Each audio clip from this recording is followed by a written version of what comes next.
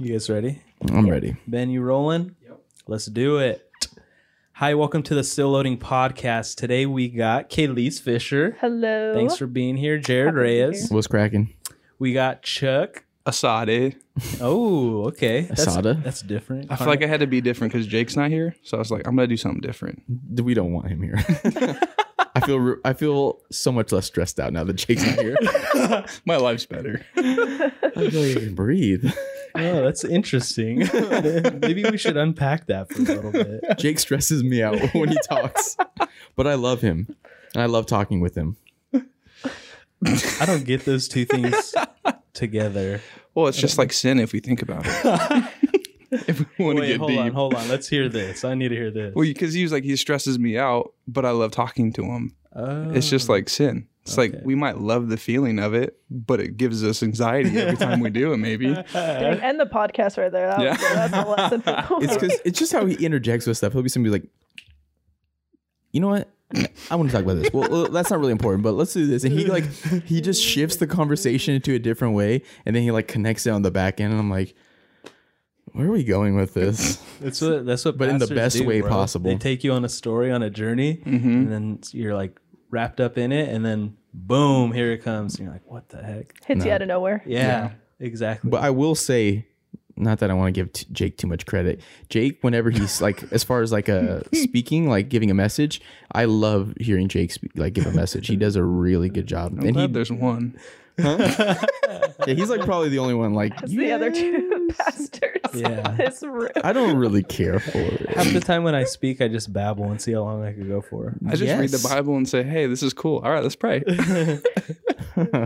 I know, Chuck. I listen to enough of your messages where I kind of know how you preach. I love a lot of things about the way you speak, though. It's But good. there's a lot that I don't. No. I thoroughly enjoy when you speak, and that's Thanks, being honest. buddy. Not just as a friend, but as somebody that's your brother in Christ. That's good. Come on now. Nice. Well, today we're going to be talking about lazy Christians, that idea of lazy Christians. And I think this is something that got brought to my mind because I noticed for myself that during COVID, during the pandemic, I got a lot lazier with my faith. And more specifically, the doing of the faith, like the reaching out to people, the good works, those things. And of course, none of that's getting you to heaven. I'm not going down that path at all. I don't want people to hear the word good works and it's like, what? Like, that doesn't get us heaven. I'm not saying that.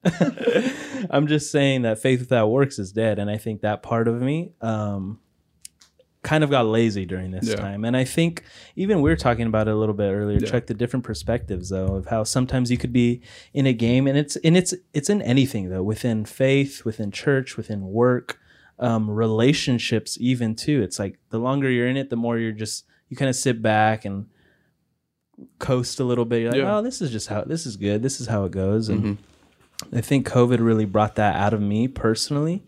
And I know I've seen a few people in my life. It's that same vibe kind of got brought out of them too. Vibe. It's a vibe, bro. That vibe, bro. It's a vibe. But what's the first thing that pops into your mind when you guys hear that term, like lazy Christians? Right now, I think of me. Really? And me and Chuck were talking about this earlier today because we were talking about, like, during the whole pandemic, like, I've never been a fan of watching church on the internet. So, like, even when people are like, oh, if you can't go to church, just watch on TV. I'm like, I'm not going to do that. I'm just being realistic. I'm not going to make it because I thoroughly just don't enjoy it. It's not good. But yeah, there are times where, especially because I think I work weekends as well, I have no motivation to watch church. Mainly because it'll pop up on Sunday. And usually when it does, it's at a later time, like 10, 9:30. I get off work at 7 a.m. and I'm like, I'm going to bed. I'm just tired. I'm thoroughly exhausted. You work all night. Yeah. And I'm just thoroughly exhausted. And then by that time, I'm like, I go to work again that night. So on my Monday, on my weekend, I usually don't go, oh, well, let's flip on church and watch church. I would prefer, like, I like listening to sermons via podcast, but I just don't really enjoy like I don't like watching podcasts even. I just don't like watching the videos. So it's a little bit different. So I have, because I think we talked about it last week, I have been listening to more sermons. I've been listening to a couple over the course of my week. So that's been good. I feel like I've been doing that. And then I've been trying to read a little bit more. I've been making a better effort with that. But yeah, I've been very, very bad about making an attempt to watch church because I just think it's not cool. I don't like it. Do you think it's important to do that though? Truthfully, Yes. no. Explain. The only reason in my heart of hearts, just being like 100%, 100%, I guess, like vulnerable and like being willing to talk about it is I think it's important to watch Ab Church because I truly believe in this church. I want it to continue to grow and I want to share it with other people. But, what is church? When I think of church, I think I'm not going there, to be fed because, you are not responsible for feeding me. Pastor Jim is not responsible for feeding me. I need to make sure I'm reading the word and I'm doing that. I think church is community. And with all this going on right now, it's like, what community is it? Like, I can't get together with somebody else and watch church on a Sunday. And I guess maybe I could be like, text somebody else, but hey, you watching it too? But that's where the disconnect is. And I get it. It's not like, I don't think any organization or any church has figured out how to be fully immersed and have an online community. But I don't know. That's just kind of like the disconnect I think COVID has kind of brought. Well, I think there is churches that are out there that are doing online church, like to the best of its abilities that we know of today. Just because once this whole thing hit the fan, it's like nobody knew what they were doing. Right. Correct. And I think it just is built for certain people. So like, for instance, like you right now saying it's like I just don't like online church. And like, that's true for a lot of people. Like, to be honest, it's like, I didn't care for online church, but I did it because I'm on staff. But I did it because that was church. And that's the way we did church for the majority of 2019, unfortunately, just with the cards that we were dealt. Mm-hmm. And again, I think it just goes back to the person that, whoever it is. So like for you, for instance, again, is like you don't like watching online, but there's another generation that's out there, another group of people that enjoy watching online much rather than going in person. And I think though you hit it on the head when it comes to this idea is like church is community, which it is, but church is also where you go to get fed. And I know you said it, it's like, it's not Dylan's job to feed the community of Ab Church, but at the same time, it is in its own way. And it's like, that's what church is all about. Church is a place for those that are hurting, and church is a place for those that need healing. And that, when it comes to the idea of church, I think is why it's so important to still be tuned in and listening. Yeah. Excuse me. I think what you guys both said about the feeding part is 100% true. Like, church on Sunday is the building up of the church, the refining, the community aspect of it. But I mean, that's an hour during the week. And if it's if that's all the time that we're a church in our own lives, if we're the church on an hour on Sunday, yay. Oh my gosh. It's like, what's the point? What's the point? And so, but weird little thing is online church I thought was so cool. This is a different perspective. So my pops is a pastor, obviously. Been that my whole entire life. Never once sat in church with my family. I've never done that once. On Good Friday, there was like the online service, and we all just sat in my living room and watched it. And I was like, this is kind of cool.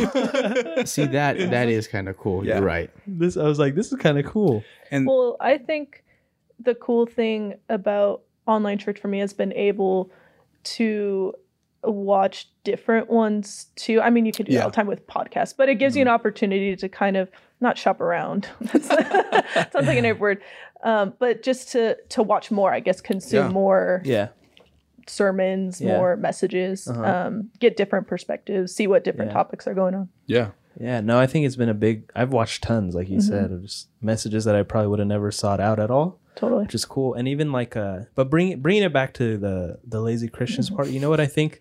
This all kind of has to do with it though, because I'm sure, when you're cleaning out like a room or crawl space, whatever it is, it's just like, and you find something like, oh man, I remember when I was about this, or I remember when I was super invested into this. I feel like honestly, that's what's happening right now to the church. I feel as a lot of people who it's like, okay, things got put on pause, and for whatever reason, faith kind of became a back burner. And then now, as things start opening back up, even like in California, it's like getting shut down, right? But as things start opening back up, it's kind of like finding that faith when you're cleaning something out, and it's like, oh, I remember when I was about this. I remember when I was invested. But it's, you find it and you're still kind of like,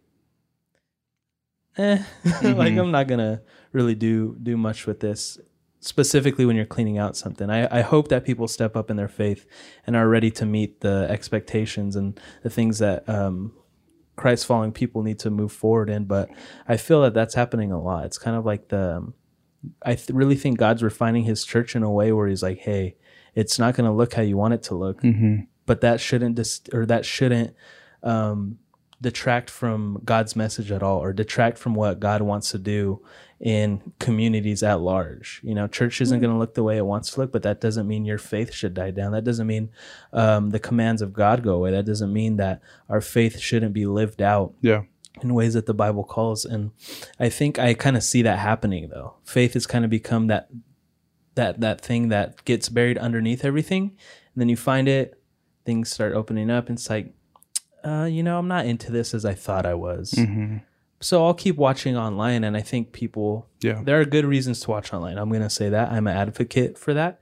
But there's also some people who are just like, I'm going to do this just because I don't want to go anywhere. Yeah. I don't want community. I don't want to be around people. And so I know I'm seeing that firsthand in a lot of people's lives, you know? Yeah. It's just that idea of like, oh, I can say I went to church. You know what I mean? It's like, oh, I was filled up this week. I'm good for the rest of the week. Just because you tuned in and listened to something. And it's like, there's more to it. There's more to it. And there's something that I do want to say, just because you hit it, talking about like the idea of going back to normal in a way. And I think in this season and in the life that we're living right now, that we have been put into this position.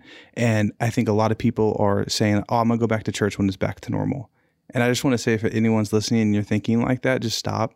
Because maybe in this whole season, and this is the way I'm kind of looking at this, maybe the reason why we're going through this and what God's trying to show us is church is going to be done differently from now on. Now, I'm not saying that it's just going to be online 24/7, no. But I'm saying that churches can and probably will look different for a long time.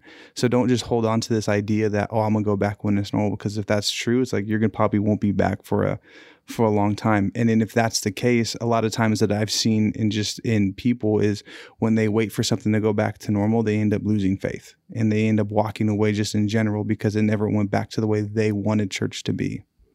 Well, then at that point, you're trying to make church exactly what you want it to be. And then you start becoming super like hypercritical. I'm so guilty of that. I went to the same church for the first like 18 years. And then I went off to college, went into a different church, saw a different perspective, and started getting really negative and hypercritical of just churches in general, just because, it's like you start picking and choosing what you like. Like, okay, I see what this church did. I didn't like what they did, or I didn't like how this church did this. And then it just, you become super jaded, and you get to that point of like, well, I'm just not going to go until it suits my needs. And it's like buying a car. Exactly. It's like, test drive this one. I don't like the way he preached. He reads out of the NIV, and then you go to another church. No, I think that's true. And I think that's where a big, we talked about pride last week. I feel like pride really leads to this attitude of what 100%, a lazy Christian is. Yeah. Because it's always, oh no, I need it to be this way, or I need it to be this, or I need it to be that. It's like, how difficult is it to really just commit to something? I mean, granted, unless they're just absolutely suspect and preaching heresy, and the pastor's driving a new Porsche every Sunday, or so, you know what I mean? It's like a 100-person church and he has a Porsche, right? Yeah. Unless stuff's happening like that, it's like, how hard is it to be like, hey, you know what? This is a group of people who seem pretty cool, not perfect at all, but let's see where this goes. I want to be a part of this. But I think you just hit that perfectly. It's just like, they're not perfect. And I think that's what happens when people do go, and we're kind of going off the spectrum right now, but when people go to church trying to find something that they like, they try to hold that church to a higher standard that nobody's really going to meet, because again, the church is ran by imperfect people, but get to follow a perfect God. And when we don't look at it like that, we kind of get jaded and we get prideful in a way where it's like, oh, this just isn't it. And you keep going. And if that's the instance, then you'll never find a church. Well, yeah, you start to think you know better than the guy who's up on stage preaching, who probably, at least for me, has studied more theology than I have. So I know for me it gets into dangerous territory like that. No, absolutely, dude, because you just get this thing in your head and it's all about you, and it's really just because you're being lazy and like, I don't want to commit. I don't want to be a part of this. It's like, but it's your excuse. Like, I just want to show up and I want the dude to say everything I want to say, but I still want to invest no time. Like, that's what I want to do as a church. And I was talking to, who was it? Raina Tracy earlier. And I was telling her, I was like, I'm Mr. Grace, 100% out the gate, benefit of the doubt all the time for everybody. Because that's just who I am. That's what God's worked in my life. So this subject just in general is more of a like foot down, like what's going on here. And so it's awkward for me to just talk about this, but it's just the truth. I think a lot of Christians are in this for themselves, are in it for just what they can get out of it, what they can say, what they can get. And it's like, Jesus could have easily been like, you know what? I'm just going to be in this for me. But he said, nope. Yeah. I'm going to go and take all of your sins away. I'm going to go and take all of your transgressions, put them on my shoulders, even while you're still yet sinners. Not even that you guys have changed or anything. You guys are still doing this. But I'm going to say, you know what? This isn't about me. It's about you. Right. And I think that's the example and what being a Christ follower is all about. And I think when we become lazy, it's because we're prideful and we're selfish and we want it to just be our way and it needs to look how we want. When Jesus came on the opposite end of the spectrum, even the people, his own people, like crucified him, right? And he came down and they all wanted him to overthrow the government. They all wanted him to do what they wanted him to do. But he's like, no. Yeah. Like, I came for this mission. I came to save you. I came to take away your sins. And I think it gets put back on us that it's like, we can't save everybody. Jesus can. We can't do it all on our own. Jesus can. But it's our job to kind of propel that mission forward. And it's our job to do everything we can within our power to push that forward. Yeah. Alongside Christ. He's the head of the church, you know. We're supposed to follow his lead, but it's still on us to be committed, to be in it, to want to do something to better humanity. You know? Absolutely. Yeah, and I think as we talk about this idea of lazy Christian, I think on the other spectrum too, for me, lazy Christian, because you asked, going back to the very first question, it's like, when you think of lazy Christian, what do you think of? And I joked with you today during whatever that was earlier today, and I was like, when I think of lazy Christians, I think of old people, which is probably a horrible thing to think. Wow. I know. That's an interesting perspective, though. Yeah, because when I think of lazy Christians, I think of the older generation, not the whole older generation, but there's certain areas because they've been in the church for a long time. They've served in the church for a long time. And now they think, I'm done serving. It's time for the next generation. And which is true, half. Like, it is time for the next generation to rise up, but that doesn't mean you need to stop serving. Like, that's the craziest part to me. And when I think of lazy Christians, I think of that. And I think this whole time of COVID has probably brought that out more in the older generation of the church more than ever, because now that they've had a break in a sense, it's like, all right, I don't need to go back. And I don't know anywhere in the Bible that said, oh, you can stop serving once you reach the age 50. You know what I mean? Like, it's like we're called to serve 24/7, or called to serve really our whole entire life. And the person I think of the most is, technically she's not mine, but by marriage, my nanny is what we would call her. She's Aubrey's grandma, and she is probably 70-something years old.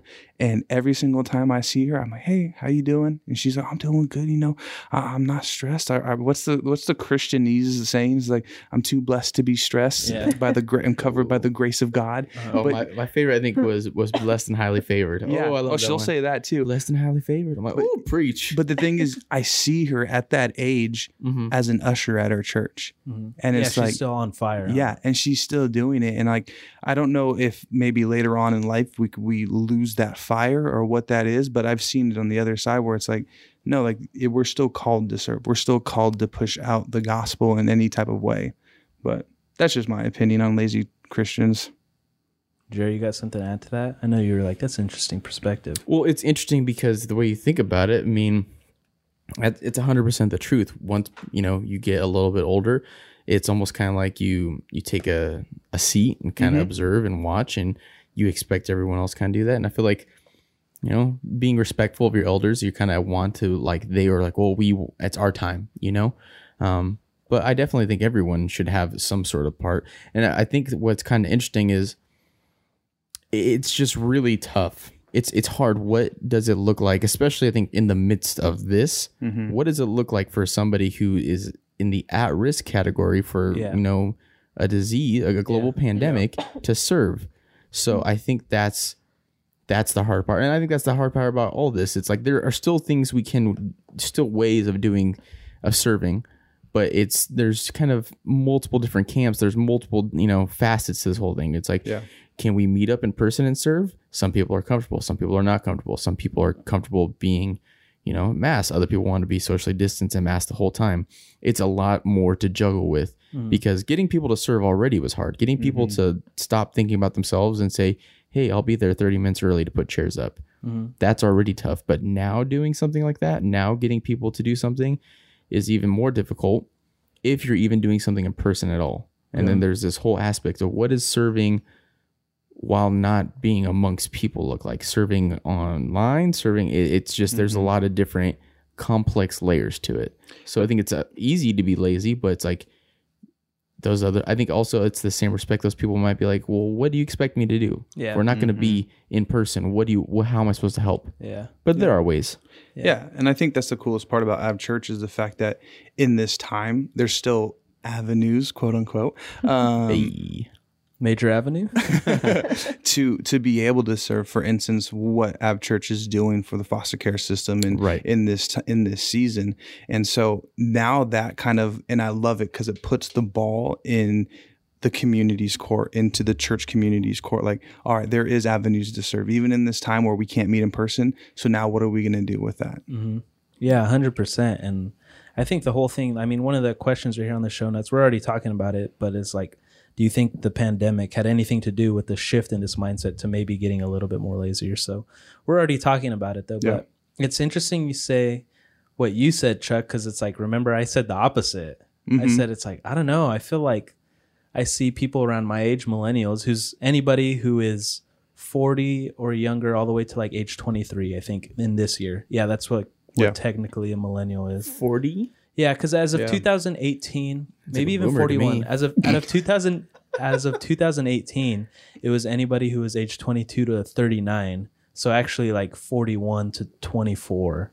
Really, that's like what a millennial. I think it's technically like 1980 to 95, 6, something like that. Because I was like, I feel like somebody that's like 40 is like a Gen X. Yeah, like that's that. But then again, I haven't done tons. Any of article you read is different. But anyways, I see it more as like, I see my generation is so hit or miss with things. It's like we're all in, and then if we get sidetracked a little bit, it's like, whoa, I'm over here now. Like I'm already there. So it's hard to keep that matching level of energy and intensity, I guess you could say. It's like you can't. As a leader, I know it's like I need to be pushing stuff forward because my generation wants to be a part of something, but wants to be a part of it so large that it's like if there's ever a gap, it's like anything could happen in that gap. And specifically, there was a pandemic that happened. So I know I've seen where it's people who may come who are my age or around my age are like, this is kind of nice. Like I like just kicking back, not going anywhere on Sunday. Like this is dope. Same thing, like I said earlier, it's like that thing that you found in your closet that you're cleaning. And you're like, oh yeah, I forgot about this. Yeah, I'm already moved on to something else, but this was pretty cool. You know? And I think for me personally, because you already hit it when it comes to this idea, is like for me when it comes to being a lazy Christian, I hit that heavy in this pandemic. And I think what it is we get in a rut. And it was just like every week it was the same thing over and over again. Yeah. For me, it was like Monday I prepped for our Wednesday night message. Tuesday I filmed that message. Wednesday we posted the message. Thursday was content that we pushed out.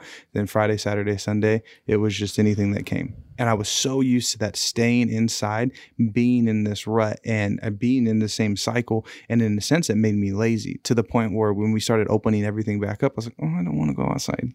Like I'm good. Like we don't have to do youth services. We don't have to have church services. We can keep doing this online. Like I like this. And what it is and exactly what it played right into the enemy's hand, where he can trap us into that type of a mindset. But it's just like when it comes to lazy Christians, I think going to this question, this pandemic has hit us heavy, and it's made Christians that weren't lazy. Case in point, me. I don't think I was a lazy Christian beforehand, maybe in certain areas, yeah. But I think this pandemic has really done a damage to a lot of just people in general. I completely agree with, especially what you said about being in a rut. I think, excuse me, for me, the pandemic, it instilled this idea of almost like the woe is me kind of attitude, where it's like, this is affecting me and my life really hard. Like, I was unemployed for a good amount of time, and just like you get into this idea in your head of like, oh, this is like negative affecting only me. And so then translating that into my Christian life, into church, it's like, well, I need to be fed right now. I can't pour out into anybody else. I can't serve because I'm feeling so bad. Like, I need the one who needs to be fed. And you get this complacency of like, well, I just don't feel it to serve this week because life is just going really terribly right now. And I'm not in the right mind space or in the right, headspace. I mean, so I think that's where, especially in the beginning, that's where I was kind of at, like, woe is me, life sucks. 100%. Yeah. I have no energy to serve others or to spread. But I mean, that's laziness too, just getting like so stuck in your own head about that, you know? I think laziness really breeds that sense of woe is me. You know, it really does, because it's all, when I'm lazy, I don't care about anybody but myself. Yeah. Like, true. Like straight up, I don't care about nothing. I'm worried about numero uno. And we're all in relationships. You two are married. It's like, you guys know when you're lazy, and your relationship probably starts to suffer a little bit, because if you're being lazy in your relationship, it's like, oh shoot, man, it's like one-sided. This isn't really working out. If you're at work, you start being lazy, don't get stuff done. It's like you're falling behind. Your boss is after you. Your manager's after you. Whatever it is, and it's the same thing within faith. When we get lazy with it, it's like things aren't going to look how they should look. Things aren't going to come to pass how they should. We should be hopeful for things. We should be ready to, with hands wide open, like willing to serve God, willing to serve in whatever capacity that we can, because that's what God has called us to do. But when we get lazy, we just get so intertwined with us, with me, and then we go into depression, and then we get anxiety, and then we get sad and hurt, and it's just like all this crazy stuff. But then when we bring our perspective outside of our own laziness, and we broaden our horizon on something bigger than ourselves, that's when things start moving forward. That's when life starts truly moving forward in a way. And especially when we broaden our horizon, take a step back and step outside of ourselves and look at Jesus. That's when it's like the whole world opens up. I think that's interesting, the fact that you said when it comes to laziness, like it breeds a sense of anxiety, because before quarantine, I was like, I never once experienced anxiety. And I like never because anxiety is real. And like, I know it's real. I've seen people struggle with, I've seen other people struggle with it, and it's not a fun thing. And I always was just like, okay, like it's hard for me to speak about it because I've never experienced it. But in this time of quarantine, like I've got hit with anxiety left and right. And I was like, I don't like this. Like, why is this happening? And you saying that in this idea of laziness and what quarantine has brought out, it's so true to see that. Like when we get stuck in our rut and anything kind of tries to switch that up, it's like that anxiety kicks up, and I'm like, I don't know what to do. Like what's going to happen next? And that's just an interesting thought. I don't know. It's the truth. Yeah, it is 100%. But I just never looked at it like that. Yeah, I didn't either. Actually, it's such a good way to look at it, because as someone who's experienced anxiety before, thinking about like the root of it, it's like, okay, this, maybe looking back to a certain like circumstance or situation that happened as the root of anxiety, but really honestly looking at it as a root even further back of laziness, or that not willing to step outside of yourself, that selfishness, honestly. I mean, lazy, when you were talking, like laziness is selfishness ultimately. And Jesus is the opposite of selfishness. He is selfless, therefore he is not lazy. You know what I mean? Just looking at it in those kind of terms. No, 100%. And I think everything in life that is good, it's like the Bible says to focus on what is good, what is pure, what is lovely, what is noble. I think everything that is those things start with doing something that you may not want to do at the time. Mm-hmm. The best things in life are often come shortly after you did something you don't want to do, or maybe you feel lazy about, or maybe you felt like you don't really want to go down that path, but you know it's right. You know it's noble. You know it's good. You know it's lovely. You know it's holy. You know, the best things in life always come after that. And I think that's something as Christians we need to remember is God wants to bless us. God wants to push us forward. God wants us to live our best life. And I know some people are really like, no, God doesn't say that. And he wants us to be, know our sin. And it's this, he doesn't promise any, but it's like, dude, the scriptures are full. It's like our blessings come upon you. You know what I mean? He tells Abraham in the very beginning, like, I will bless you and you will multiply.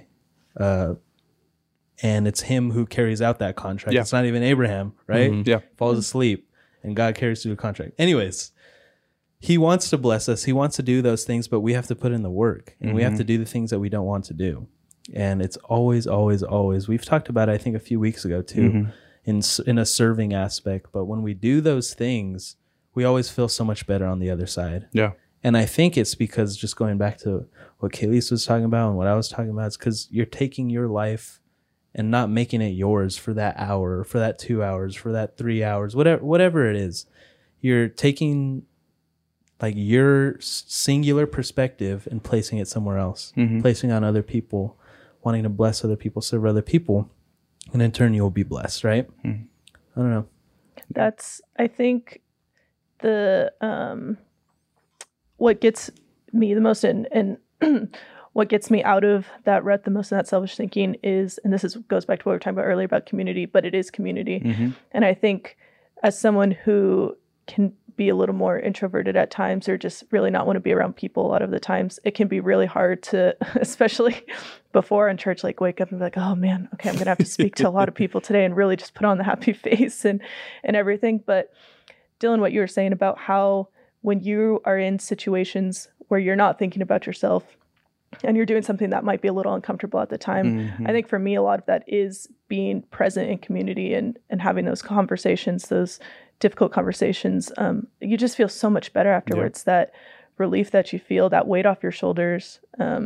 And I think, especially for me, like during quarantine, it was like, again, almost a relief, like, oh, okay, I don't have to like be around a lot of people all the time. But then you do it. And especially in like the meetings we've been having with Av and everything, and those conversations that we're just sparking, even those little conversations, you feel so much better afterwards. Feel great afterwards. Same, yeah, exactly. And maybe it's not something I was like the most looking forward to beforehand, but afterwards, like, you know what, this is definitely what was needed, and God uses that, and He uses, especially for me, I think He uses community the most to get me out of that laziness and out of that place, and really put me in a better mindset. Yeah. I think one thing that's so true, and it goes back just to being a lazy Christian and in a sense being selfish, is if we don't want to be if we don't want to be used by God because it's going to make us uncomfortable, then at the end of the day, it's like you're never going to be used by God. Amen. Right. And I think personally is like God calls us out of our comfort zone to be used. And if we want to try and bring Jesus into our comfort bubble, it's just not going to work. That's not the way God intended really truly for it to be. And I think it's so true in any aspect of life. Like if you really want to be used, it's going to make you feel uncomfortable, but the reward from it is just going to be like just doubled. And it's so amazing to see that. I mean, there's countless stories in my own life. I know there's countless stories in Jared's life and all of our lives where when you get outside that comfort zone, it's such a blessing. Well, it's like one of the first like major characters of the Bible, Abraham. His story starts with God telling him, hey, leave your family and go somewhere else. Yeah, totally. If I'm with him, I'm like, what are you talking about, bro? I'm not doing that. And he's somebody who is a major character, especially in the Old Testament. And it's quoted back to God's covenant with him all the time in the New Testament. And so it's one of the first major players. And it starts with God asking him to do something that's uncomfortable, do something that makes him get out of his comfort zone, gets him out of maybe a little bit of laziness. Who knows what happened before that? Maybe he was a little bit complacent. Maybe he was a little like, oh, I'm fine with how things are. And then here's God is like, hey, pick up your stuff, take your family, and go. Well, you could say the same with Moses too. I mean, God telling him to 100%. go free the Egyptians, and it's like, what? What do you Hold on, let's do something. Same with Noah too. Like, go to Nineveh and free the people. It's like you see all these. Especially didn't want to do it. And then you see what happens when you don't do what God wants you to do. You get around there anyways. But the thing though, that when you said Moses, the part that gets me is because I feel like a lot of times when it comes to serving in church, like we can look at our own, in a sense, like disabilities or our own like misfortunes or dysfunctions and think I can't be used because of this. And it's like when you look at Moses, Moses had a speech impediment, like he stuttered, and it's like God was like, no, you're still going to be used, like go. And like God made a way for him to be used. And so like if we're sitting here today listening to this and like we might feel uncomfortable because like maybe God's saying, hey, go to Ab Church and help Dylan out with this, or go serve in this aspect of the church. And you're like, oh, I can't do that. Like, I'm not a people person.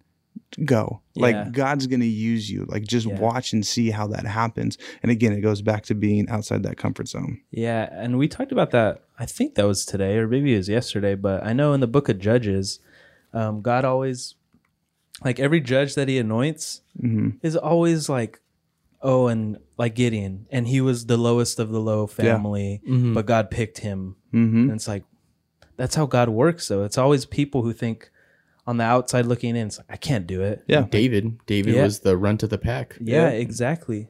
But he was a man after God's own heart, and here he is, king, and that's how God works though. So I'm just echoing what you're saying, Chuck, is if what's stopping you is maybe a little bit of laziness, but also uncomfortability because you feel like you can't because of whatever reason, it's like, that's the right spot to be in, right? And wanting to serve God, and just knowing that, okay, maybe you don't think you have the giftings, abilities, but God does. Yeah, right. And God will push you through anything. Yeah, and I think I always like to bring it back into a practical term, because we can always go back to the Bible and like, look at how he did it. Look at how he did it.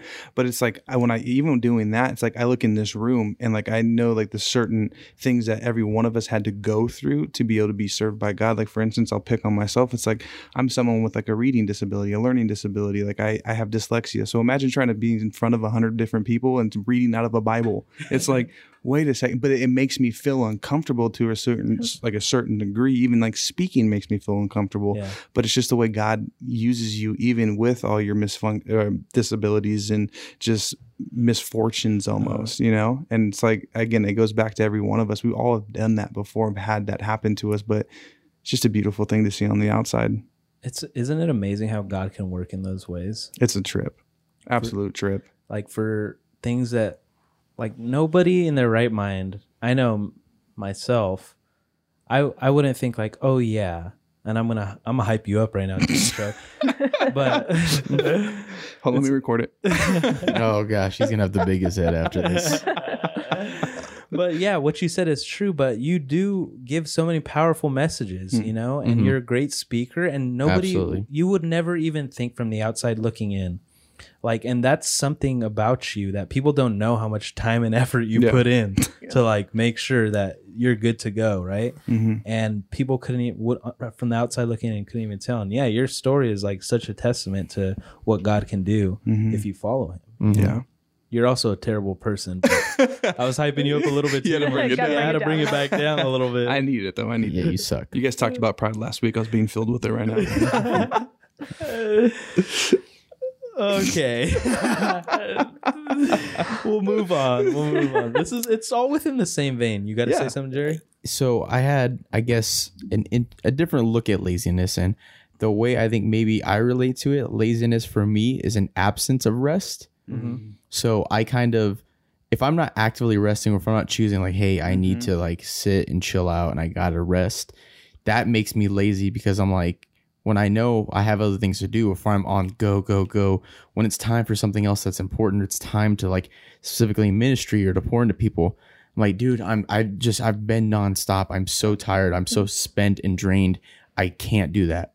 And like, that's especially like, I find that happens to me most I'm gonna keep picking on Av Youth because know what it comes down to is it's something where I know I'm called to be, and God has proven it literally every single week I go, every single week. And it's so hard because the last thing I want to do is I'm like, dude, I just feel really drained on my weeks. Like my work takes a lot out of me because naturally, you know, some people who know me or see me around people, they think I'm a little bit more extroverted because I like to clown around and, you know, bring a lot of attention to myself. It's because I'm vain. But I tend to be more introverted. Like when I go home, I like to chill out.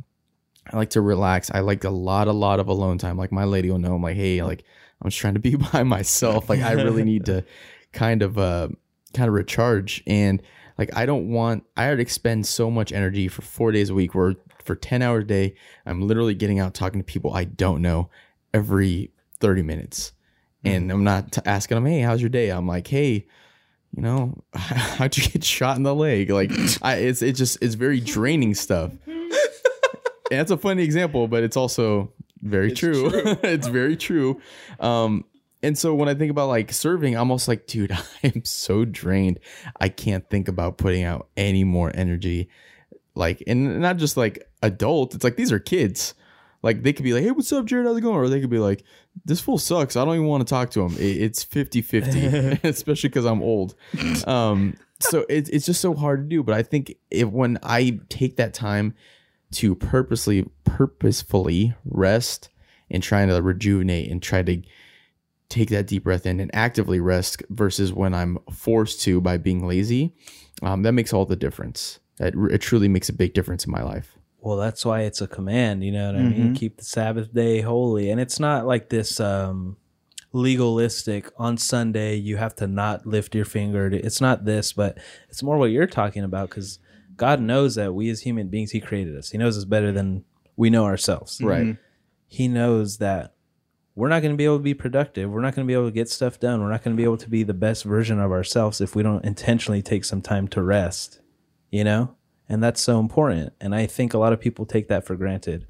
And I think, like, you guys know people, I don't know how you guys are, but you know those people who go on vacation, but their vacation is like 12-hour days of just nonstop adventuring, exploring, doing this. It's I feel like those people have a hard time with rest, intentionally resting. Because intentionally resting, especially as a person of faith, I know for me, it's like I need to take this day. Don't think so hard, for one. Get your coffee. I'll go get my coffee at Starbucks, but I'll take time to meditate on what the word says and pray with God, because that's what energizes and fuels our spirits, which in turn fuel like our physical bodies. Yeah. Take time to do that. Take moments just to myself, and then it's like I feel great. You know. Then I'll hang out with Destiny. We'll get dinner, watch Netflix.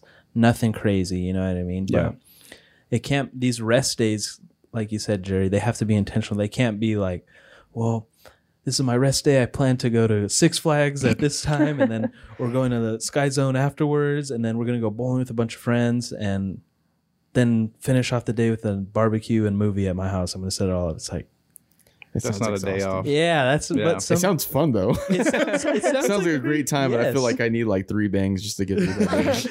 It does sound great, but it is. That's not rest, you know. Yeah. Well, and it's like intentional rest is not the same as laziness, and I think people conflate them so much, and they feel guilty when that's they're me. I feel that heavy. Totally, and I know, and I can definitely relate and feel that too. And this idea, if you're not productive or doing something constantly, if you are in that rest period, then you're being lazy. Oh my gosh, that can really get to you. Yeah. Well, I mean, especially our generation specifically, we just see all these people. They're making it all the time. You know, 24/7 grind. No days off, bro. You know, built a difference. Makes me exhausted. Makes me exhausted just looking at it. Yeah, you know, and you're like, oh my gosh, they're grinding like that's what I need to do. But it's like, what I think is hard, and I don't know who can relate to this, but I grew up in a household that was very much like my dad was like, it's Saturday at 8 a.m. And I was like, I wanted to sleep.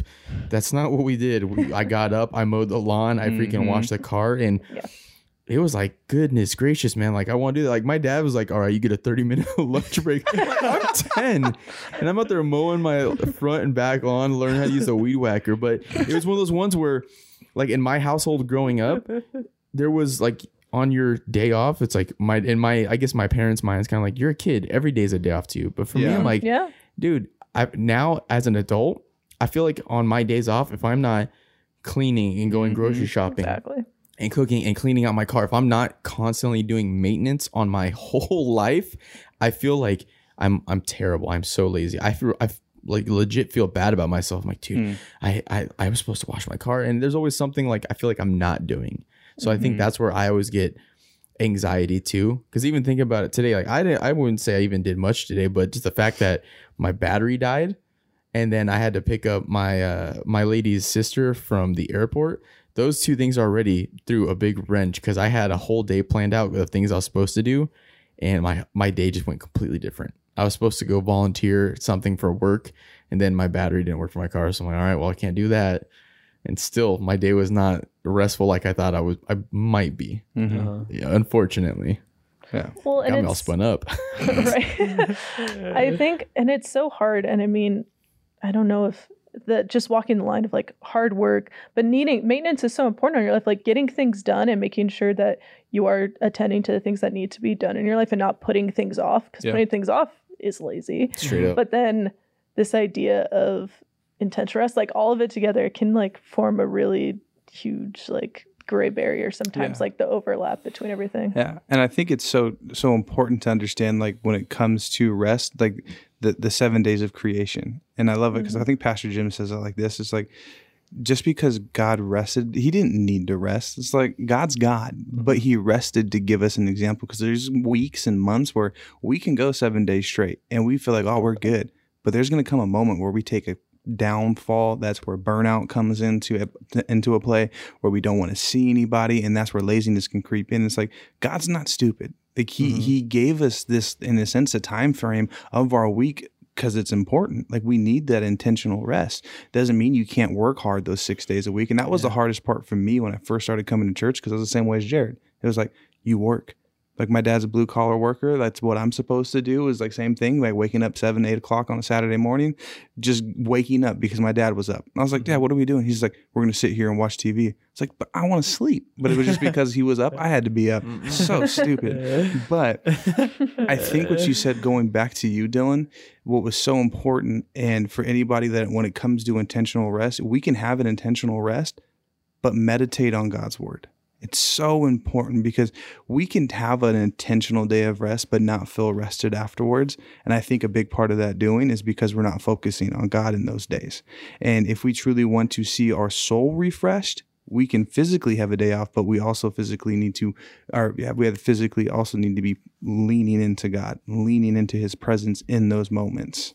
Yeah. Because there have been days where it's like, I'll just binge watch a Netflix show all day, and I'm still like all tired. Yeah, you're like exhausted even though you didn't do anything. True. Yeah, and it's so like, weird. Well, I didn't do anything all day. You know, there's a few of those days during the first couple months of quarantine. Woo! I got through a lot of shows. You know, but it was like it still was tiring because I wasn't shutting my brain off. You know, and shutting your brain off comes with, like you said, Chuck, the reinvigoration of finding out more of who God is and what he's doing in our lives and whatnot. So it's all good stuff. I like where we're going with this. So we have a few more things, but I know we've been going for a little bit, but we'll just we'll see where this goes. What does it mean to be, I guess, because we're talking about lazy Christians, but what does it mean to be a doer of the faith? You know, I've said that word pretty often as of late.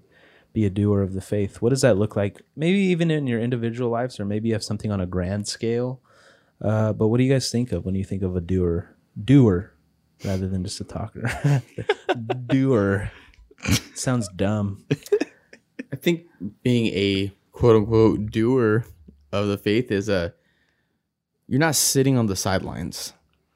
And I think that's a big thing. A lot of I don't consider a lot of Christians doers of the faith. I think a lot of them are goers. They're there, but they're not doing anything. And I think that's kind of, I think that's kind of skewed by my own view of Christianity. Like I always feel like I'm being a better Christian when I'm actively participating. I think that's how you enjoy it. Like I think when I'm serving, when I'm doing something to serve, I'm like, all right, cool. Like I'm living my best life for God. Mm-hmm. But when I'm not doing something, I'm like, oh, well, I'm not being a really good Christian because I'm not doing anything. Mm-hmm. But it's more than just participating, going to, homeless outreach events or setting up chairs or, singing and playing worship or whatever you choose to do to assist your church or the faith. I think it's also actively pursuing God every single day, whether that's listening to worship music, reading your Bible, filling yourself up, talking to somebody, or even being like, hey, thought about you today, prayed for you.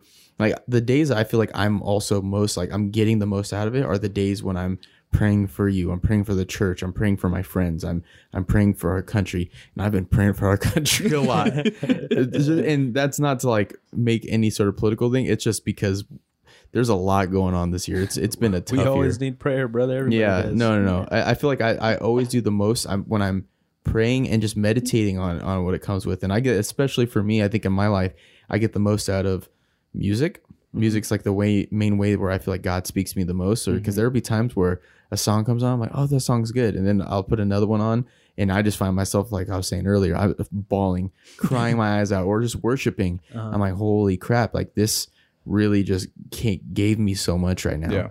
Yeah.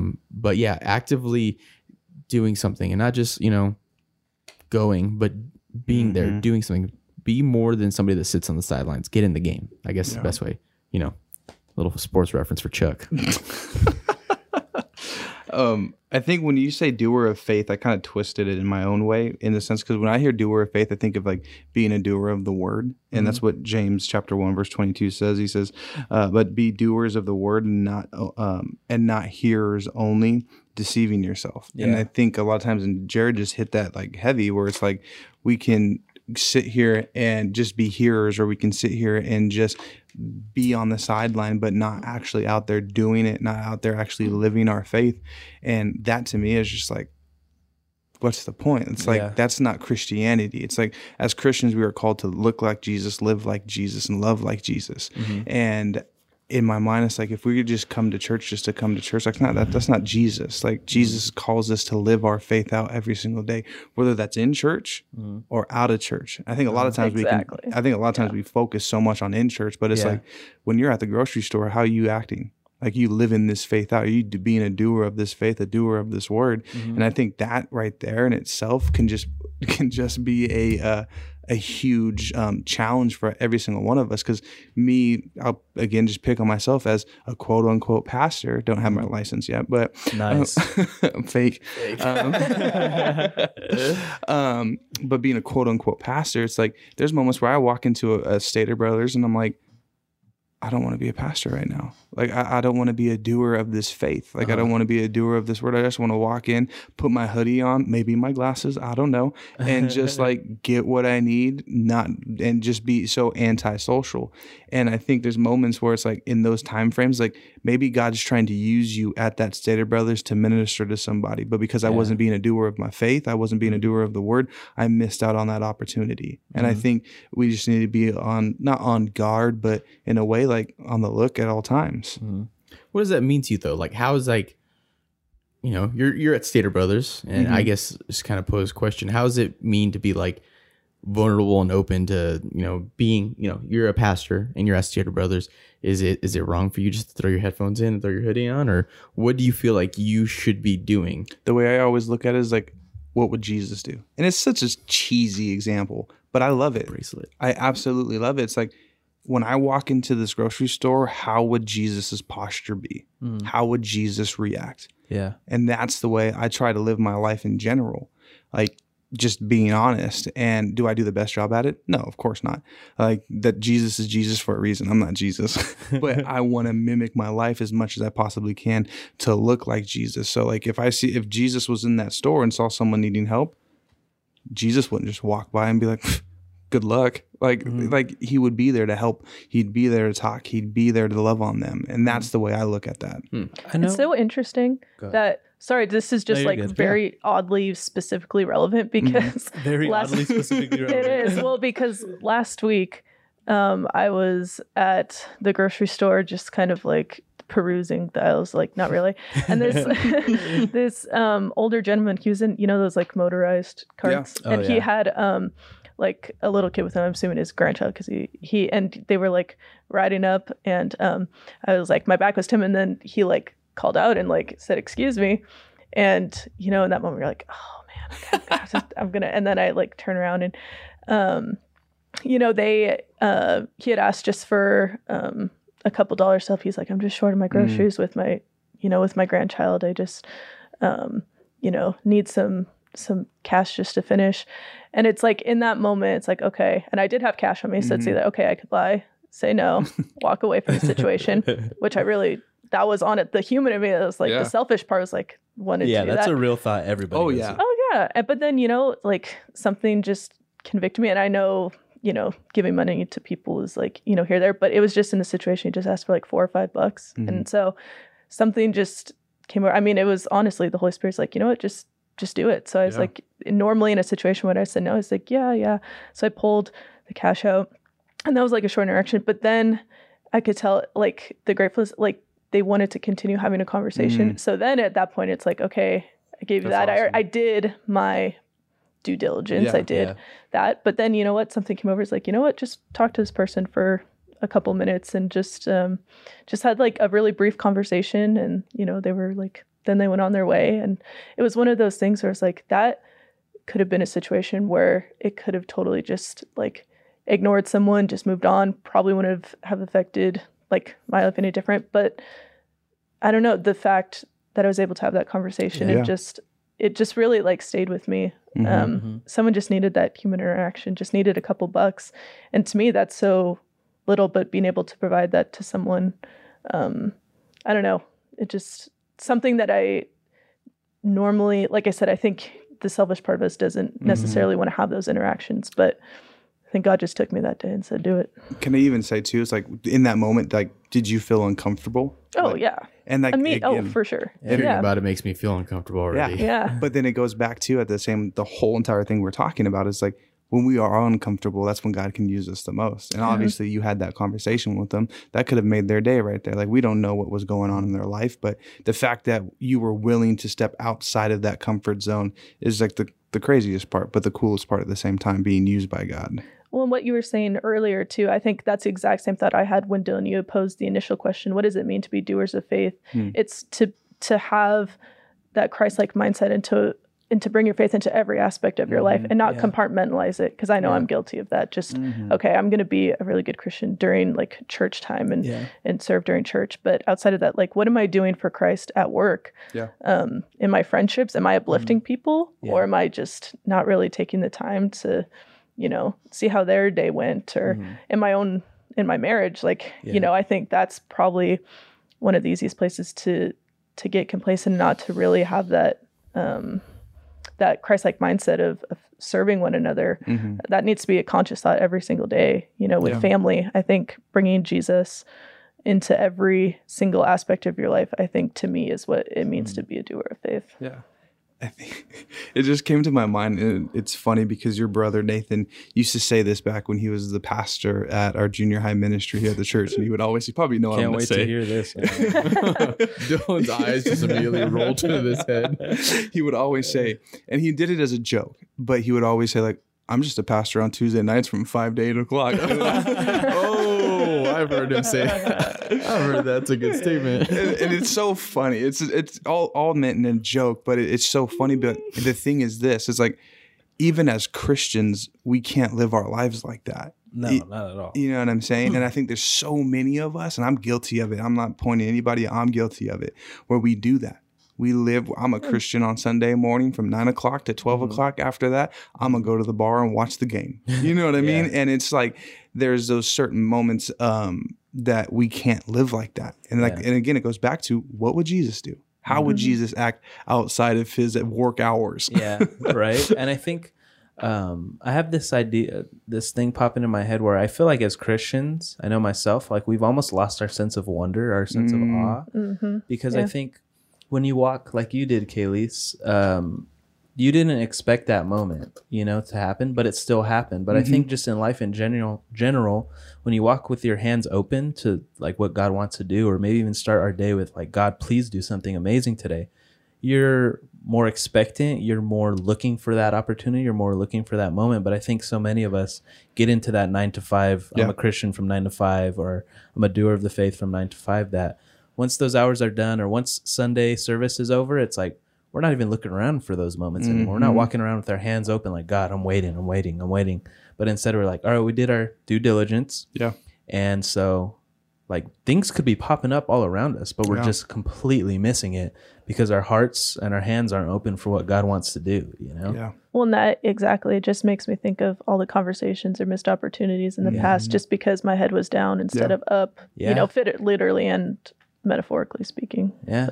It's like, kind of hits you hard. Yeah, God could be throwing us a softball, you know what I mean? Like, but we're just not even looking. We get pegged in the head and it's like, whoa, what was that? What's going on here? And we've all had those moments, I'm sure, where it's I should have done more, or I should have asked that question, or I should. It's the worst feeling. Yeah, that's always it's a bad feeling. It really is. Why'd you bring that up? Now I'm thinking about it. But yeah, I think just to close this out, we could talk about this for a second, but I think being a doer of the faith is something that we need to bring into our everyday lives. And I think especially right now, the world doesn't need like less of Jesus. The world needs so much more, and we need Jesus more and more every day.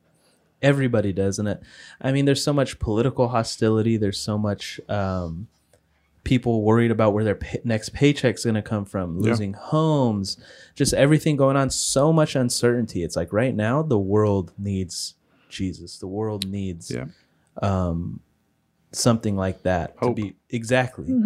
The world needs hope beyond anything else. Well, and that just makes me think tangibly, because when I hear things like the world needs more Jesus, hope, I think it's hard to break that down into what you were talking about, like bring it down to like practical. And I think something that I've been kind of thinking about this while I've been talking this whole time is not only, more importantly, do we need the good news of Jesus?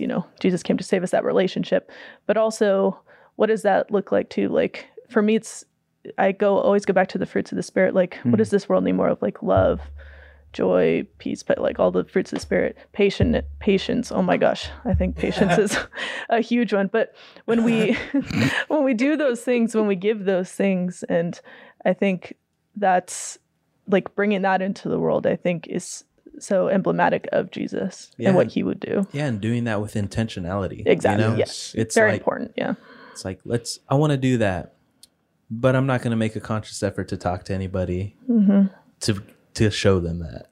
You know what I mean? Yeah. It's like, oh, well, what's the point of this? What's really going on here? And it's like, there's so much just craziness and people who are angry or hurt or upset or don't know what to do with their life. And it's like what you said, fruit of the Spirit, but make conscious efforts to bring that to people, to build those relationships, to have the Zoom call, to meet somebody at a coffee shop, to get a drink and go sit in the car and talk, because we can't be anywhere right now. But like, you get what I'm saying? It's like, we have to make those conscious efforts to be like, okay, like, let's do this. I'm going to do this. And then the first thing that I like to look at is who's my bubble? Like who's in my inner circle? Who's in my sphere of influence right now? Like for me, it's like, I have some friends, I have my fiance, my family. That's like my inner circle. Right. And then outside of that, it's like people who are my friends, but maybe I don't see all the time. What places do I frequent? That's like, I've started to build relationships there, whether it be a food joint or a coffee shop or whatever it is. And then like outside of that, if you're attending a church, it's like, okay, who do I serve with? Who am I doing life with in that way? And it's like, you start looking at those things. It's like, how can I be more intentional, both in the building up of people of faith and also spreading those things, love, peace, patience, to people outside of the faith, right? So I think that's just a practical way to look at it, to always start with who's in my sphere of influence and how can I be more Christ-like towards them. I don't know. And not look at social media from time to time.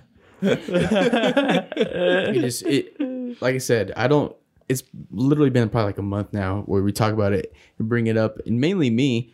And I'm like, I just sometimes I really don't know why I keep going back, dude. It's kind of like I feel like it's a drug I'm hooked on right now. It is a drug. I'm kind of over it.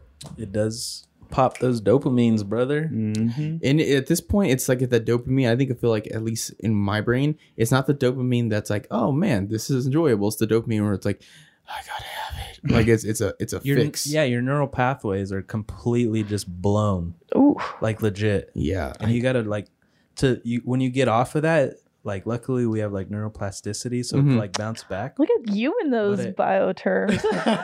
I'm lost right now. I feel that weird. Just like pathways in our brain that it's like when we get those dopamines and those fixes like that, it's basically like shoving a freaking car through a doorway. You know what I mean? And you just do that over and over till your neural pathways are like just completely shot. And it's like it takes time for them to like get back to where they should be at. The dopamine levels are like at much higher levels that are natural. Like, oh, eating a good piece of, of a burger. Oh man, that naturally increases because it's food. But it's like we overload our dopamine all the time through the most little things. Yeah. Burger sounds good. I know. That's what Chuck got from that conversation. My new dopamine, fix has been coming from. I just started playing Call of Duty again, and I'm like, it feels good, man. It feels good to tell everyone to leave me alone and play some Xbox. Because we're just saying, like, we need to help people and love people. Jerry's like, leave me alone. Yeah, and I'm not gonna like. I think the one thing I feel like I do pretty well here, maybe to a fault, is I keep it real, and I think I You're the fakest dude I know. You've been looking in the mirror, huh, buddy? I think I want it to be that way because I want other people to realize too. It's like if you do feel something similar to me, it's kind of normal. You're allowed to feel certain ways. Yeah. But yeah, and I think that's the hard part. I think I struggle with most about Christianity right now is that straight up, I don't like stepping out of my comfort zone, and I don't like hanging out with other people. Like I like to see just my friends, and then even then, it's like I have that amount of energy to expend. But it's when I don't have that rest, thinking about spending time with anybody other than like just like myself and maybe my lady is like completely exhausting because I don't have tons to give. But that's where I'm kind of like working on this whole thing too, where I need to make sure I'm actively resting. I'm actively seeking out getting filled up. Because if I can't give out anything to others if I don't have that filled up from the Lord himself. So I'm working with it, with y'all. I just wanted to keep it real, Appreciate it. Always. You're wrong, but I'm just kidding. It's because you're a phony. That's why tuning in and watching online services is so important. It's not. You don't. You know what you could do? Hang out with somebody else. Hey, I hung out with you today. That's a good thing. Why not both? There we go. Meet in the middle. That's always the best place to meet, dude. Yeah. Love it. Maybe. Anyways, this is a good conversation. Like a really good one. Yeah, I appreciate all of it. I think too. we talked about some real things, some real thoughts that go through our head, but also some practical ways to maybe hop out of it and practical things in life. What did I just say? Practical. That's because Jake's not here. That's why. Maybe that's when we have good conversations. I love you, Jake. I do. He's great. He's amazing, and I appreciate him. Sometimes. I'm just kidding. But Kayleigh, thanks for being here. Thanks. Go tell someone you love them today. Come on. That's beautiful. Chuck, thanks for being here. Yes, of course. I don't have nothing inspirational to say. I know. Jerry, what do you got, dude? If it's not anything, I don't want to hear it. I'm just kidding. Jerry, thanks for being here. Drink some water. Oh, that's And that's good. Go get a soda. Good. And I'm Dylan. I love you guys. Tell somebody you love them. Drink some water. And please read your Bible. Be in that thing. Meditate in that thing. Everyone Everywhere. Avchurch.com. Go to Everyone Everywhere. You can find out how you can make an impact in the community, in your community, Riverside County, Corona, Norco, Hoopa Valley, wherever you are. You can make a difference in your community, in both the foster youth and for Thanksgiving for the homeless population. So do those things. You'll feel great, and it'll be something that's very impactful. But I love you guys. Subscribe. Smash that pound button. Pound. I don't know. It just Like sounded right. button. Like button. Leave a review. Do all those things. Share this with your neighbors, with your grandma, with your friends, whoever it may be. But we love you guys, and we will see you later.